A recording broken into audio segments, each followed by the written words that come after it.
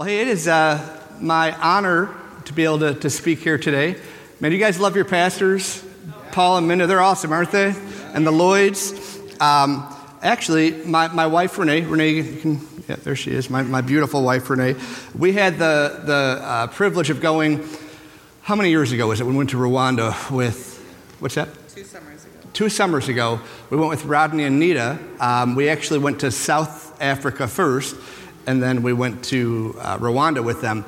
But it was really cool because when we were in South Africa, we were at Paul and Minda's church, Santon City Church, and we were there for the service where they actually announced that they were coming here to Detroit. Wow. And that was the first time we met them. We just happened to be there with them, which was awesome.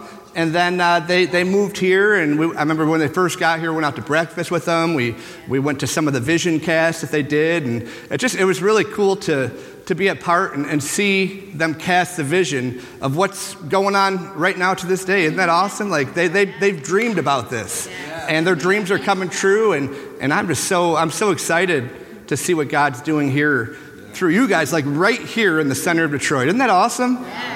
You know, when we were worshiping, I had this picture of a heart and it beating, and all these different arteries that the blood was flowing through from this heart. And I pictured that heartbeat being Detroit, downtown, and the main artery being Woodward going straight up. And I really feel like God's doing something here at Border City, and that life, remember, blood is life. So the life of God and the goodness of God and the strength of God flowing up this main artery. And I really believe you guys right here are a catalyst of what is not only happening in Detroit, but I actually read a book about my mom.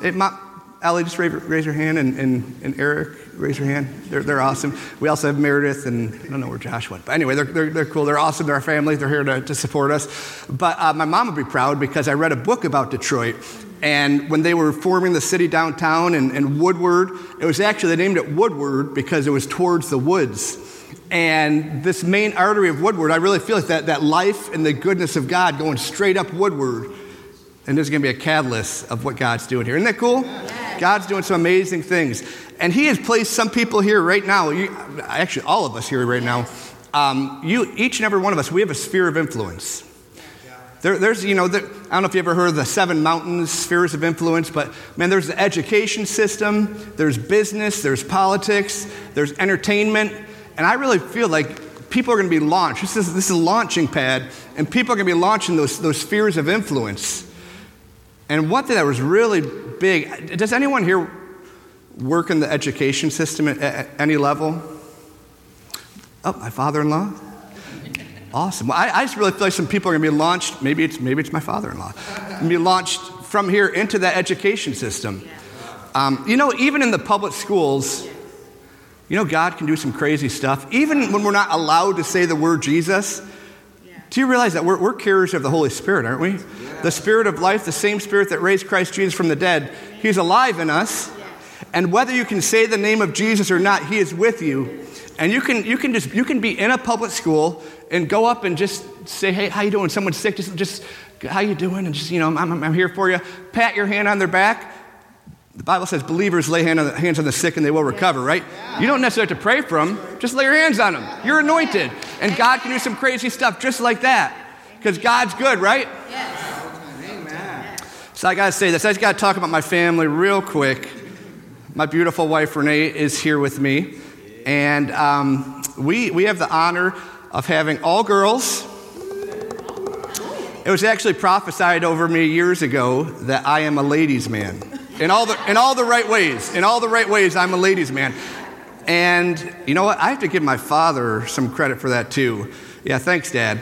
He used to say all the time, we thought when Renee was first pregnant with our first one, Renee was convinced that we were having twin boys. She was convinced. She actually bought twin clothes for those twin boys. And my father-in-law, thanks, Eric, he would look at me and say, nope, you're going to have all girls. All girls. It's been like he started that, and then I have prophecies about being a ladies' man. So I'm very honored, though. I wouldn't change a thing. He probably said the same thing, though, because he had all girls. He has 3 girls himself. And he knew how good it was. That's why he was speaking that over me, right?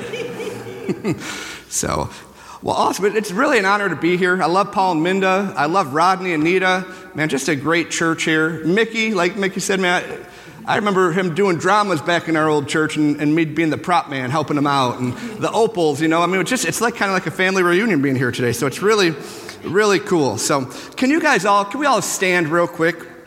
I just want to open up with prayer before we jump in. If you want to raise your hands, you can. Don't feel like you have to, but I just want to invite Holy Spirit right now.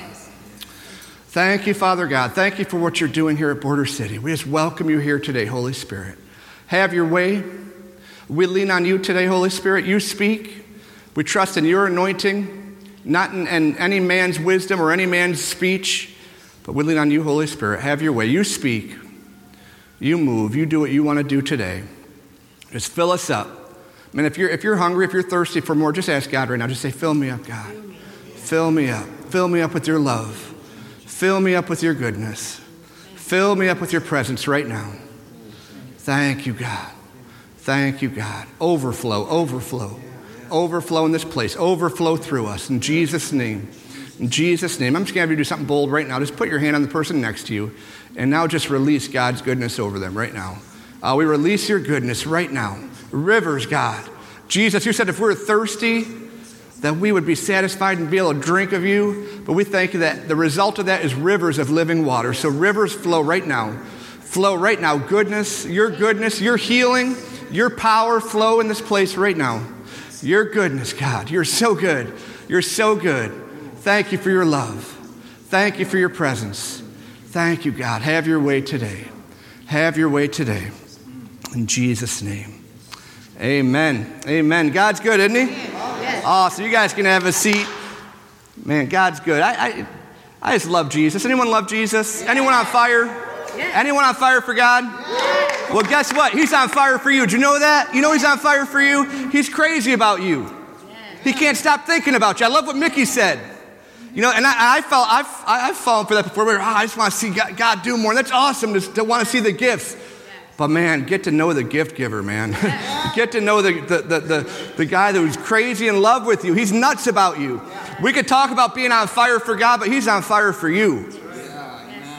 1 John says, we love him because he first loved us. And so many times, Mickey, we're trying to work it up, right? I got to do this, and I got to do that. I got to go on this missions trip, and I got to go to that prayer meeting, and I got to get on my face and cry out. And that's all good and stuff, but sometimes we fall for the trap of trying to strive and do things rather than just be.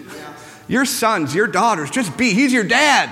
He's crazy about you. Just be. And here's what he says. He says, you love me, and you'll grow in passion for me as what? As you experience my love for you. As you experience my goodness. I'm crazy about you. My heart is beating for you. He wants us to encounter his love. Encounter his goodness. And as we encounter his love and experience his love, we grow in love. We grow in love for him. Ephesians chapter 3, I don't have it in my notes, but Ephesians chapter 3 says to know the love of God. Everyone say no.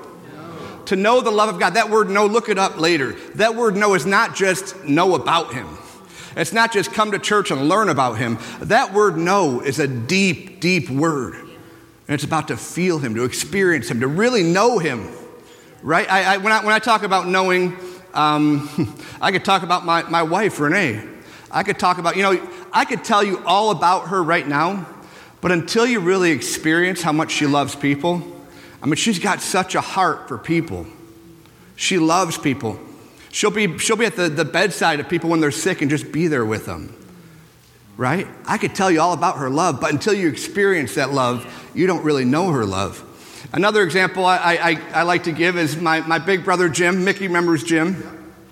But Jim, he's a beast. He's a beast of a man. He's got these hands that are like paws. They're just like, they're not hands. You shake his hand and your hand gets lost in it. You know what I'm talking about, right? He's just a beast. And I remember some of my favorite memories growing up are going to, I call him Big Jim. I can't just call him Jim. It's got to be, you guys probably know Jim. I got to call him Big Jim because he's a beast. And I loved growing up and watching this beast of a man play football. He was in high school, but he was so strong.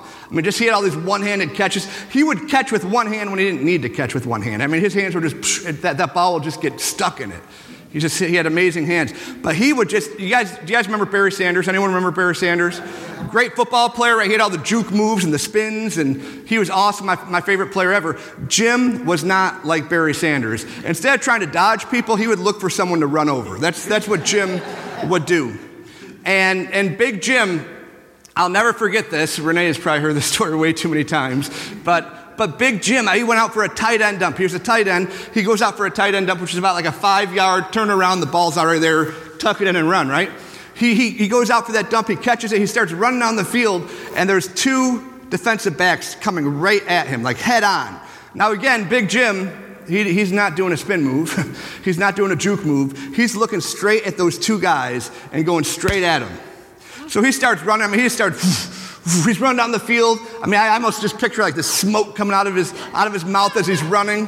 When I talk about this, I kind of exaggerate a little bit, but he's just running, and just this anger. He sees these 2 guys coming at him, and he just puts his shoulders down, and boom, they just collide, right?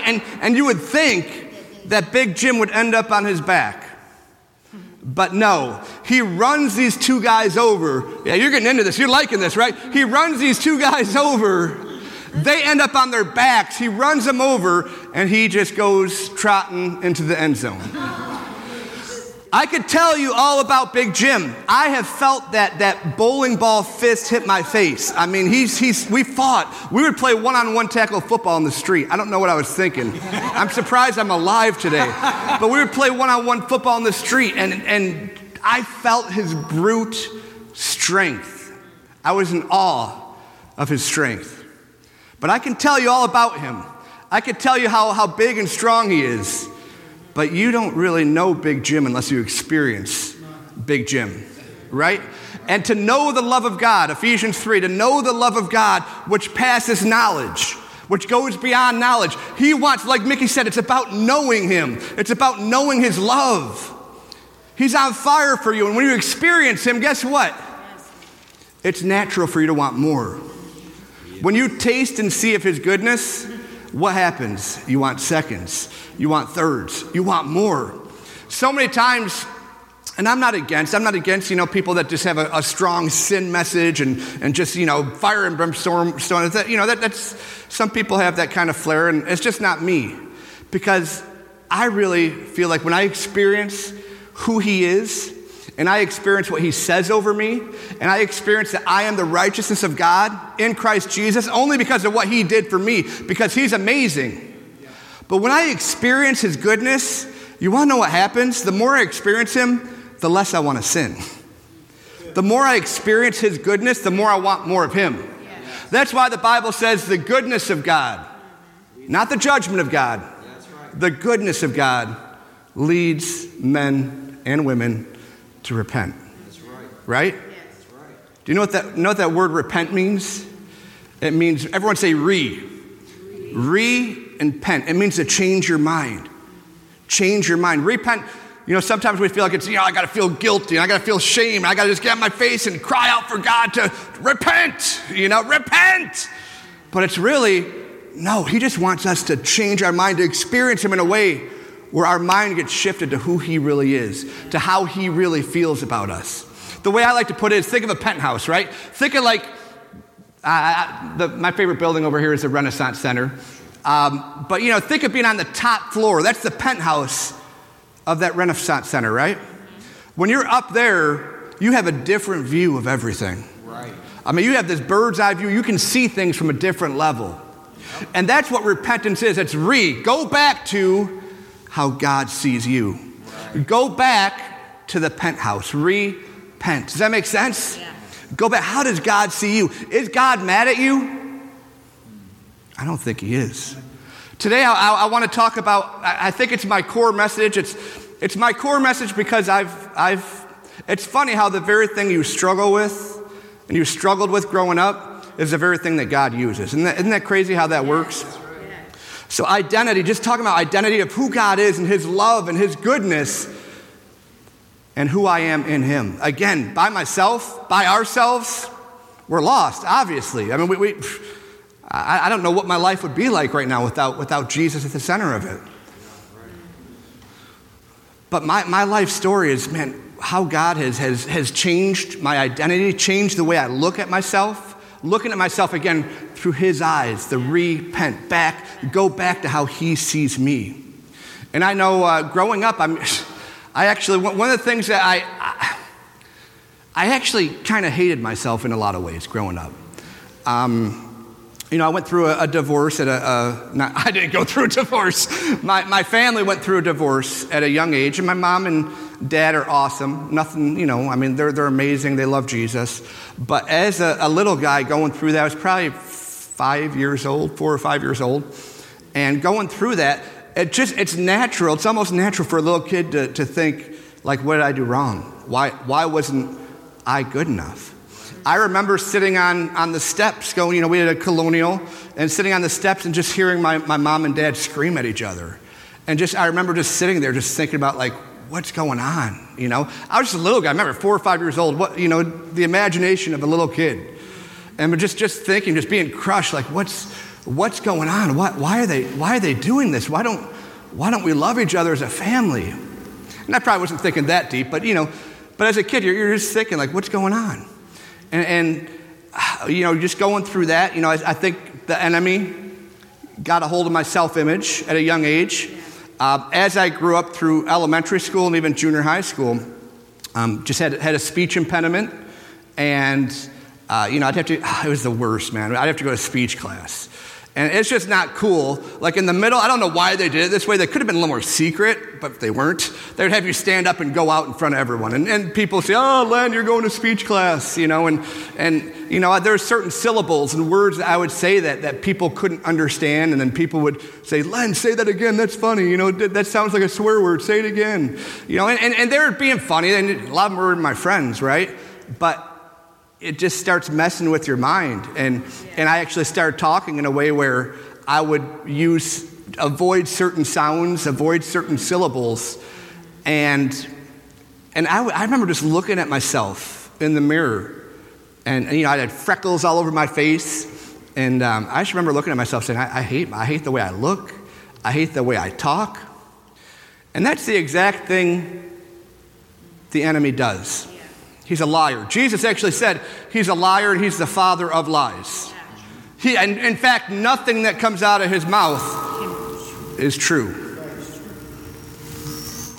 Nothing that comes out of his mouth. That's what Jesus said. Everything he says is a lie. It's jacked up. And I believed a lot of lies growing up. I'm sure we all have, behind every face there's a story. We all have believed lies in some way. And I believed some lies. And it's funny how God, in high school, I just remember, I have to give my youth pastor, Pastor Dave, a lot of credit because he's the one that really started shaping my identity and who I was. And he would throw me up on stage. I never wanted to hold a mic. Isn't that funny? I never wanted to hold a mic, and now, God kind of uses me to do that. It's funny that the enemy knows. He's trying. Why is he filling us with lies? To keep us from our destiny, to keep us from what God has for us. Each and every one of you are destined for greatness. And be aware when certain things pop in your mind, don't believe that every thought is your own. There's lies. There's an enemy who's trying to keep you from your destiny. How does he do it? Through his lies. To get you to believe. How do you empower the enemy? You empower the enemy, you empower the liar by believing the lies. That's how we empower him. So, my youth pastor, is it okay? I'm just kind of sharing from my heart right now. Is that okay? Just sharing some of my experience. That way you get to know me a little bit too. But he would throw me up and just say, hey, Dan, you're going to do offering tonight. He would throw me up, put me on a mic, and there was probably times it was brutal. Especially at the beginning, I probably was brutal, but whatever. He believed in me for some reason and threw me up there. You remember Pastor Dave, right? And the very first time I ever gave a message was on a New York missions trip in a prison. I was one of the only people that could go to the prison because I was 18 years old. He throws me up there, and he says, Dan, you're going to preach tonight. And I had to give a 15-minute message. I've never done this before. And this is my first time, Pastor Dave, really? You're going to throw me up here in New York City? And but just to see these grown men cry, and just, it was just the most powerful thing. I didn't give, I don't really remember it that well, but I don't think I gave some earth-shattering message. I just got up there and did what Pastor Dave said to do, and God moved. Amen. Isn't it cool? Like, you don't have to perform. Remember, He's on fire for you. He loves you, and He's equipped you. And you can open your mouth and not be perfect, not have the best speech, not say the best message, and God move. You can just, you might be nervous as heck, but just to go up to someone and say, you know what, can I just pray for you? You're sick. Can I just pray for you? And just go for it. And there might be all kinds of doubts in the back of your mind, but you just go for it. And guess what? Even with the doubt and the fear in the back of your mind, God moves. Why? Because you're leaning on Him now. It's no longer about you. Everyone say identity. Do you know who you are? Think about that. Do you really know who you are? There's quite a few. You read a lot of stories in the Bible, and there's a common phrase, like in a lot of different stories. And the phrase is, who am I? Who am I? Moses said it. Remember Moses? He was in front of that burning bush, right? And God says, I'm going to use you, Moses. I'm going to use you to free my people. What does Moses say? Who am I? God, who am I? You know what God's answer to Moses was? Don't worry, I'll be with you. That doesn't answer my question, God. Who am I? Don't worry, I'm going to be with you. What's God doing? It's not about you. It's not about me. He's saying, trust me. I got this. You don't have to be perfect. Moses had a speech impediment. He stuttered.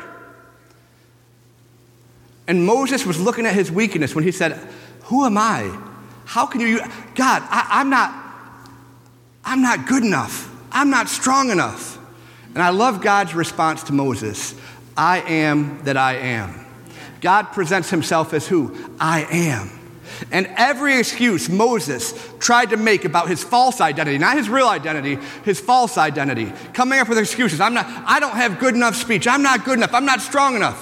What's God's answer? I am. I'm not smart enough, God. I am. My speech is horrible. I don't have good enough speech. How am I going to do this? Don't worry. I'm with you, and I'm your voice, Moses. I'm your voice. I'm your strength. I'm with you. Who am I? Don't worry, I'm with you. Paul says the same thing in 1 Corinthians chapter 1. You guys still with me? Are you okay? Yeah. In 1 Corinthians chapter 1, it says, not about my... this is a guy that wrote 2/3 of the New Testament. It's not about, Paul said, it's not about my speech. It's not about my persuasive words. It's not about what I know. It's about you, Holy Spirit. It's about your power and your anointing and your goodness. You're my voice. You're the one I lean on to heal the sick. Right? How many guys remember Peter?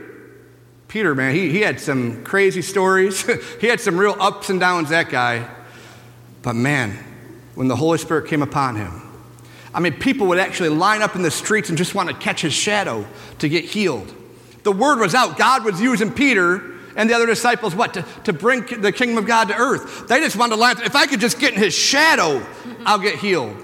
Let me ask you something. Was Peter's shadow magical? Was there anything crazy about Peter's shadow? It wasn't actually his shadow that was healing anyone. People may have thought that. But it was the presence and the anointing of the Holy Spirit upon him that was healing people. That's why I say, even in the public schools where you can't necessarily say Jesus, the name of Jesus, guess what? You're anointed. The Spirit of God is on you, and if He could move through Peter in that way, shouldn't He be moving through us like that today? Amen. Right? Amen. God's good, isn't He? Yes. Romans 8. Let's read a few scriptures. If you have your Bible, you can turn there. If not, don't worry about it. You can look it up later. But Romans 8, I'm just going to read a few verses in Romans chapter 8. And I love Romans 8 because it really just screams identity. It screams, God knows who you are. You're made in the image of God, right? Well, you want me to say something a little crazy? You look like Jesus. That's hard to believe, isn't it? You look like Jesus. How could you not? You're sons and daughters of God. You're the body of Christ. If Jesus is the head, you're the body. He said, you're one with me. That sounds like you look like him. Are you perfect? No. Am I perfect? No. But he's perfect in our imperfections. He's always there. He's always, even in your worst times, even when you're sinning and doing the worst thing you could imagine, he's still with you because he says, I'm not going anywhere. I will not leave you. I will not forsake you. I'm with you. I'm with you. I love you. I'm crazy about you. I believe in you. Romans chapter 8, verse 11 says this. I'm going to read it for you. I'm going to skip around here for a second. Romans chapter 8, verse 11. But if the spirit of him who raised Christ Jesus from the dead dwells in you, he who raised Christ from the dead will also give life to your mortal bodies through his spirit who dwells in you. The same spirit, isn't that pretty crazy? Holy Spirit lives in you. The same spirit that was upon Jesus, he lives in you. He wants out. He's in you, but he wants out because he wants to impact people through you. Yes, amen. Come on. Verse 14, skip a few verses. For as many as are led by the Spirit of God, these are sons and daughters of God. Who has the Holy Spirit living in them? If you're born again, he's in you. He's in you. And you are led by the Spirit. You are made. It's the most natural thing. We overthink everything, unfortunately. But you hear the voice of God. I've never heard Jesus. I've never heard him talk to me. He does talk to you. You've heard his voice. You haven't recognized him. That's all. He's in you. He's speaking to you all the time. Holy Spirit's in you, guiding you, directing you. And if you're a son or daughter of God, you're led by the Holy Spirit, it says right here. You are led. You do hear his voice. You have the mind of Christ. You have the mind. Sometimes his voice sounds like a thought. Like seriously, sometimes you feel something in your, I countless times, when I know I'm supposed to pray for someone for healing, I'll feel something in my shoulder or in my back or in my knee or whatever Holy Spirit's trying. His primary language is not English. He uses your thoughts. He uses your feelings. He uses your senses. He does. And the more you step out and just go for it, the more you recognize his voice. That's why it's so important to walk out of the boat, to step out. Because he does speak to you. And you do.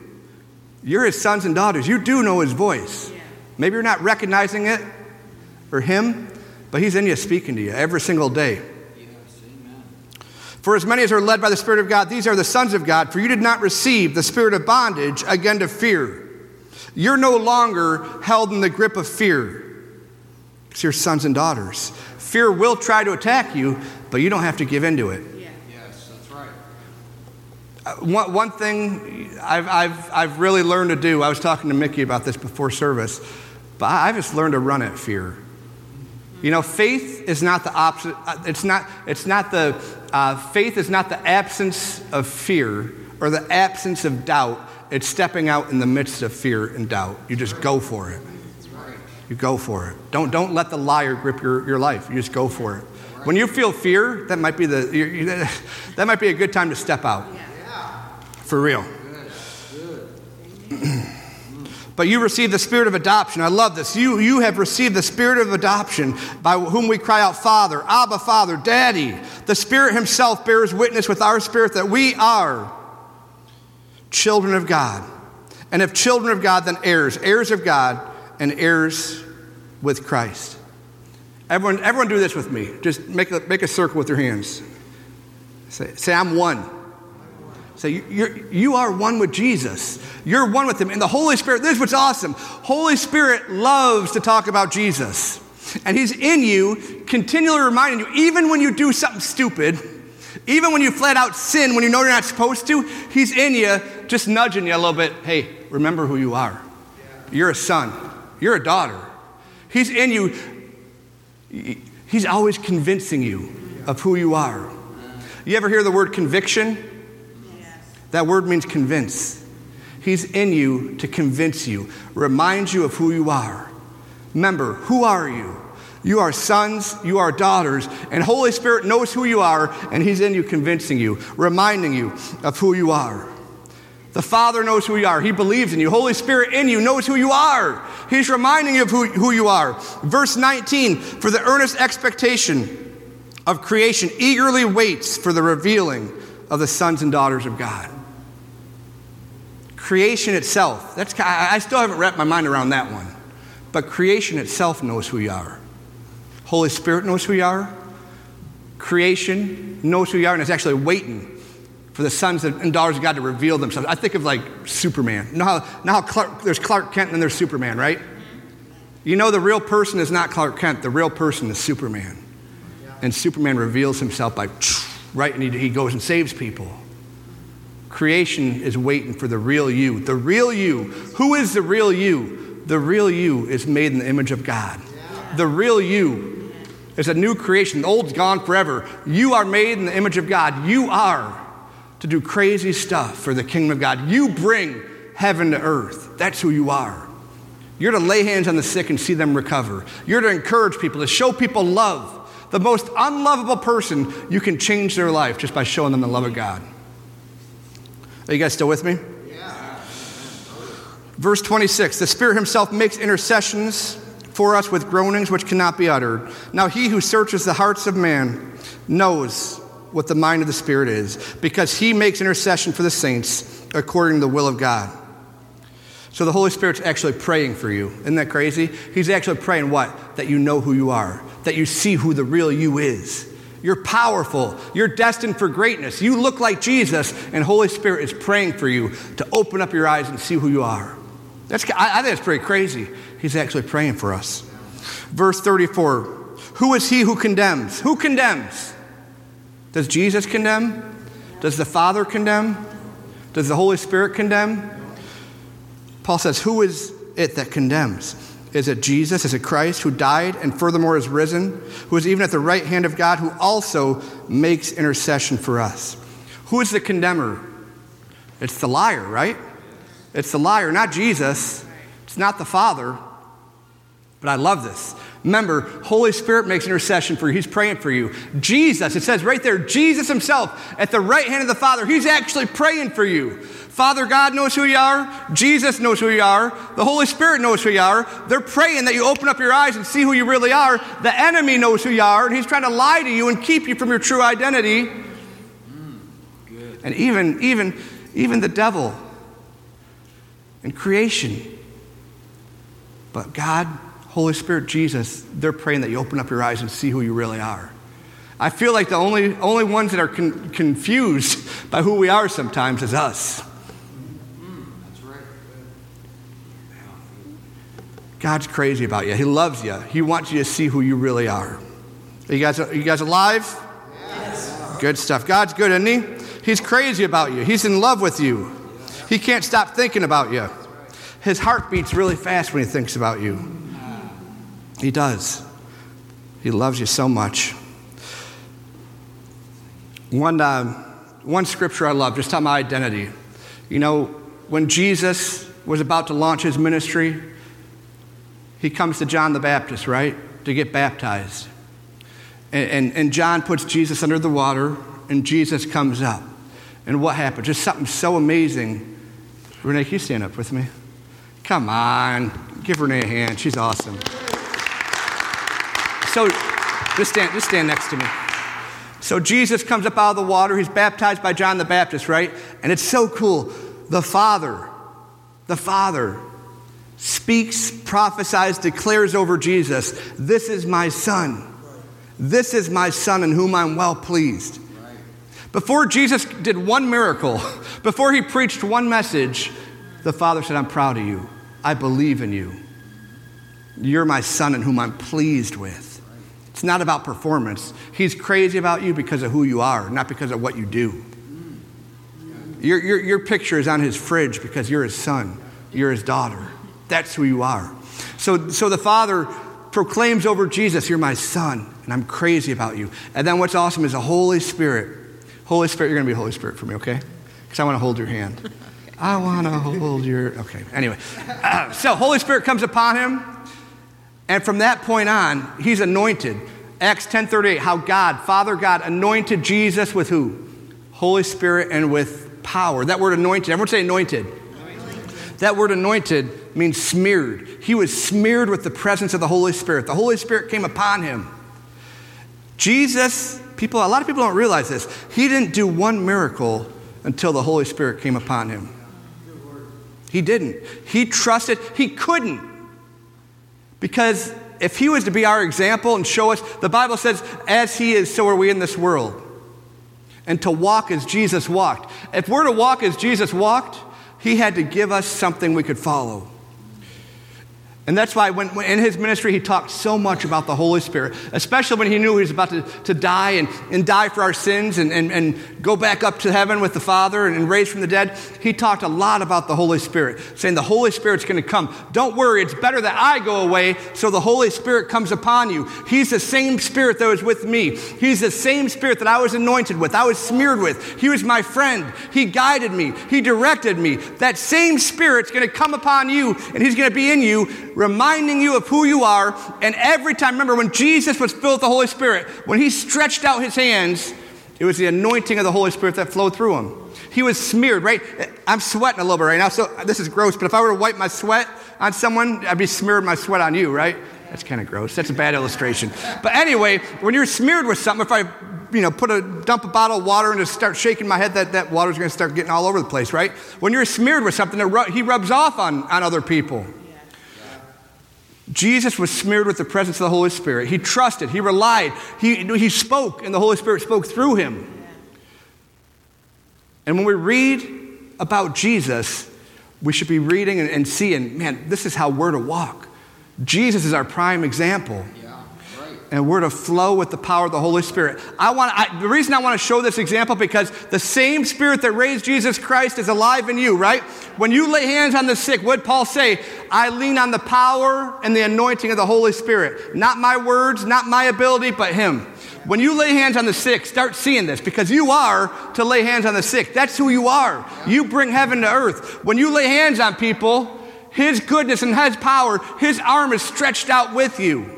It's not about you, it's his goodness flowing through you. Yes, amen. Thanks, babe. Have a kiss. You're sweet. I love that. Father God, just like he spoke over Jesus, you're my son in whom I'm well pleased. He speaks over you. You're my daughter. You're my son. You're my son. Right? You're my daughter, and I'm crazy about you. I'm pleased with you. I'm in a good mood, and your best days are yet to come. Come on. That's who you are. Your sons, your daughters. Identity. Everyone say identity. Identity. Do you know where the enemy attacks us? You know the number one thing he goes after, the liar? He goes after your identity. It's the number one thing. And we see this. Remember, Jesus, he gets baptized, he's anointed. Father God speaks, you're my son. Identity. You're my son in whom I'm well pleased. Right? He speaks identity and launches him into his ministry. What's the very first thing that happens? What happens after Jesus is anointed and after that prophetic word, you're my son? What happens next? Holy Spirit leads him into the wilderness, and after 40 days he's tempted by the liar. Right? From now on, just call him the liar. Don't call him the devil. Don't call him Satan. Just call him a liar, because that's who he is. Start seeing him for what he is. He's a liar. Right. So Jesus is tempted by the liar, right? And what does the liar go after? He goes straight after Jesus' identity. Do you realize that? He goes straight after his identity. If you are the Son of God. What was he doing? He was trying to get Jesus to question who he was. If you are the Son of God. Right. Doesn't he do the same thing to us? If you are. Right. Wait, you're a son. No, the liar will say, I know what you did this morning. Are you really a son or daughter of God? I know your past. Really? You think you're a son? You're a daughter? Start recognizing he's a liar. Start recognizing the lies that come in your mind. And what do? What was Jesus' response? It is written. Here's what my dad says about me. Here's what my dad says. You're a liar. You're trying to keep me from my destiny. Here's what my father says. Right. Good. I'm his son, and he's well pleased with me. Right. I'm his boy. Right? Right. Yes. Good. The enemy does the same thing. He goes straight after our identity. You're one with Jesus. Of course, we're nothing without him, but with him, we can do all things through Christ, who gives us strength. Thanks be to God who always causes us to triumph. Right? I think I have time. The enemy back in the garden, did the same thing with Adam and Eve. He went straight after their identity, right? Hand me that crown, Ernie. So God, when he created Adam and Eve, he created them and he crowned them. He crowned them with his goodness. They were naked, right? In the garden, they didn't have one iota of clothing on. They were butt naked. Nothing on, right? But yet they didn't even know they were naked. Why? Because they were crowned with the glory of God. They weren't really naked. The presence of God was all over them. When Eve looked at Adam, she saw the glory of God. She saw Jesus. When Adam looked at Eve, he saw the glory of God. That's why I love what David says. There's another scripture you can read when you get home. Psalms chapter 8. I love it. David says, he's looking at all creation. He's looking at the moon and the stars. And he says, when I consider, God, everything that you've made, all the majestic mountains and the endless glass sea, when I look at everything, I look at myself and I say, again, here it is again, who am I? Who am I? Why are you thinking about me? David's having this revelation. He knows what he's done. He knows the bad things he did. I mean, he knows he's killed people. He's slept with people. And he's thinking in his mind, God, you're still thinking about me? I see the mountains. I see the endless stars, and you're thinking about me? After all I've done, you're thinking about me? And he says, you've crowned me. He says, you've crowned me, God, with dignity, with worth, with value. You look at me and you see value. Even with all I've done. In the same way, Adam and Eve, they looked at each other and they saw God. They were crowned with the glory of God. So that's the first thing we see, that they're crowned, they're made in the image of God, right? The second thing, God gives them authority. You got these keys right here, right? If I were to hand you these keys, let's just say, this is my Tesla, okay? Not really, but we're imagining. My daughter loves Teslas, so that's why I always think of Teslas now, because she loves Teslas. So this is my Tesla, okay? This is my mansion, and we'll say this one right here, even though it's a Chevy key, this one right here is my yacht, okay? So if I'm going to hand you all this, guess what? It belongs to you now, right? I give you my keys, I say, this is yours. So now that yacht, you can go cruising anytime you want, right? That mansion, you can have some parties, have some people over, right? That car, you can go cruising in it, right? That Tesla with the doors that just go, that's pretty cool, right? But I hand you the keys and it belongs to you, right? God actually handed the keys of the garden over to Adam and Eve.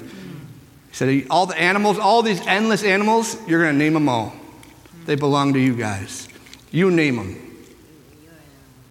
It's all yours. Everything on this earth, everything in this garden, it's under your feet. You have authority. You have authority.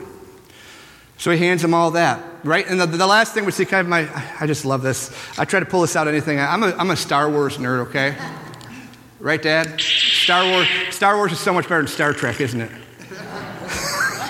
He's a Star Trek fan. I do like Star Trek too, but Star Wars is better. Let's be honest. But, so the third thing you see is he gives Adam and Eve purpose. Everyone say purpose. And the lightsaber, that represents purpose. I love what God says. He says in Genesis 1:28, he says, be fruitful, multiply, and subdue the earth. That word subdue means to force, to keep under, to bring into bondage, violate, dominate, tread down. Those are some pretty aggressive words, right? Dominate, take over. What's he saying? He was showing them there's an enemy. There's some forces out there. But he gave them purpose. What was their purpose? Be fruitful, multiply, so grow, right? Grow your family, grow it beyond the garden, and go and take over the rest of the earth. So I gave you authority, I gave you everything, and now go fill the earth with my glory. Isn't that cool? Like I never saw that before. He wanted them to expand the garden. He wanted them to bring heaven to earth. He wanted them to go in and take over the rest of the world. That was his purpose. His purpose for them was not to fail. So many times we think of that one tree in the midst of thousands of trees. There was one little tree he said, don't eat of, right? And it wasn't like he's just some crazy, mean God that wanted to trick them.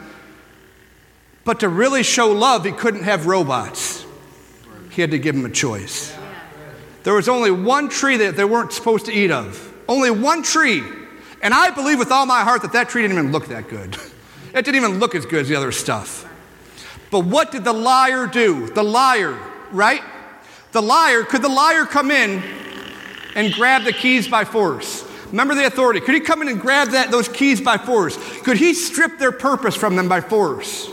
No, they had authority over him. They had authority, they had purpose, they were to take over. They were to expand the kingdom. He gave them everything they needed. But how did the liar trick them?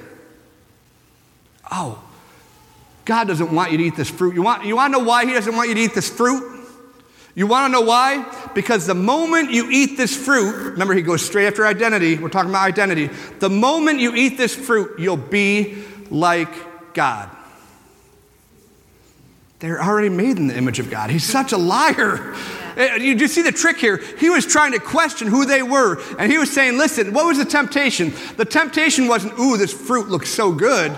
The temptation was, your eyes will be open and you'll be like God. In other words, you can have all this and you don't need God. You can have value, you can have authority, you can have purpose, and you can have it all to yourself. Right? He went after, they already had everything they needed in God. In God they had value. In God they were created in his image, right? But he lied to them. They fell for the lie, and what happened? They ate that fruit, and the moment they did, their eyes were open, right? And you really see the heartbeat of God when he comes down to hang out with them. You know, sometimes people picture, you know what God says? He says, Adam, Eve, where are you? Right? He's coming to hang out with them. Sometimes people picture him saying, Adam, Eve, what did you do? Where are you? I don't believe it was that at all. His heart was broke. He said, where are you guys? Why does God ever ask questions? Is it that he doesn't know?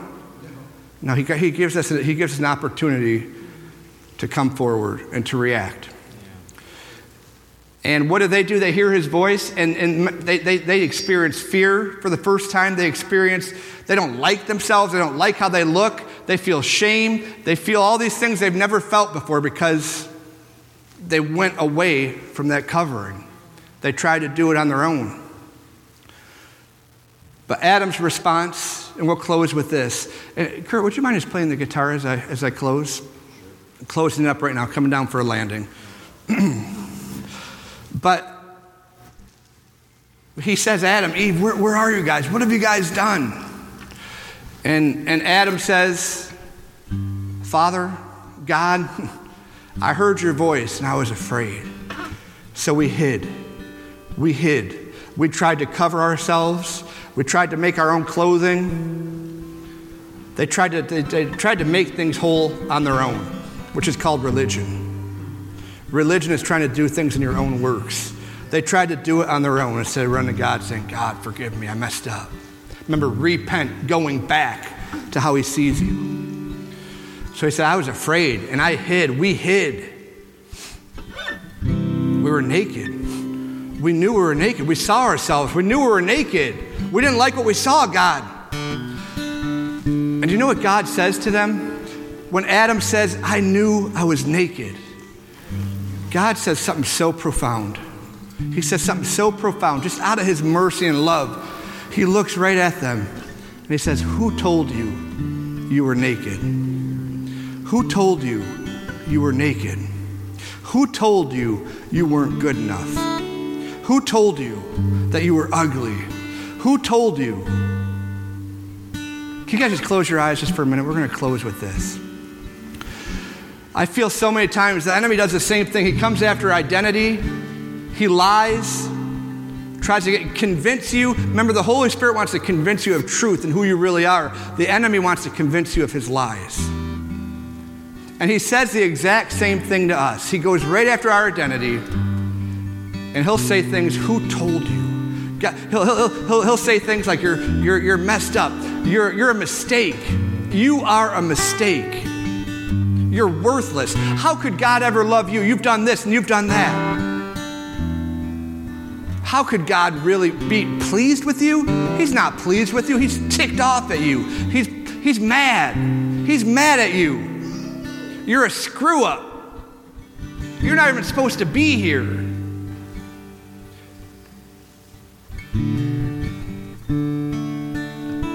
He tells us all these lies. But I want you to picture right now, just picture Jesus. Picture him right now. Oh, he is so crazy about you. He loves you so much. I want you to just picture his love as he looks at you. And he says what he said to Adam. He says, who told you you weren't good enough? Who told you you were a mistake? Who told you you have no purpose? Who told you you were ugly? Who told you that you weren't worth it? Who told you? Just picture Jesus and his love. Who told you these lies? And he knows. Remember, he's not asking this question because he's wondering. He knows. But he wants you to think about that. Who told you? Was it me? Am I the one that condemns? No, I'm the one that brings life. I don't come to steal, kill, and destroy. I come to give life, and I believe in you. I didn't tell you were ugly. I didn't tell you were worthless. I didn't tell you were a mistake. The liar did. And I say right now, you are destined for greatness. You are called to do amazing things. I believe God would say over you right now, you're my son, you're my daughter, and I'm well pleased with you. He says, forget about what you did this morning. Forget about what you did this week. It's time to repent. It's time to change your mind, to come back to how I see you, and I'm crazy about you. I believed in you. When you were stuck in sin, Jesus says, I died for you. I took your place. I took your place. I love you so much. Just take a second, because I believe God's speaking to you right now. I want you to picture right now Jesus sitting right next to you. And just listen. What's he saying? As he's right next to you, what is he saying about you? What are the thoughts that come into your mind right now? What are you imagining when you say, God, what do you think about me? Ask him right now. Ask him, what do you think about me, God? Just take a second and do that.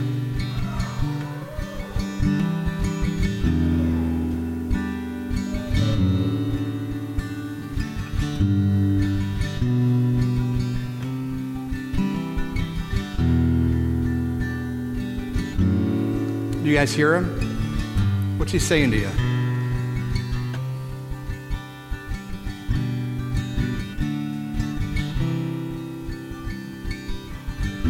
Do you feel his presence? He is speaking life over you right now.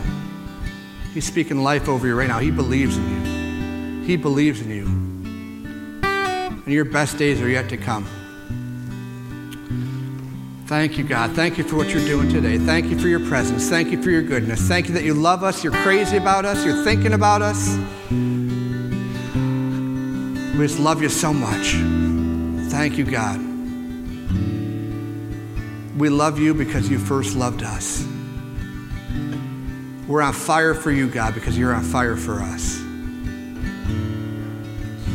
He's saying right now, change your mind. Start seeing yourself the way I see you. It'll change everything. When you see yourself, your true identity, the real you will start coming out.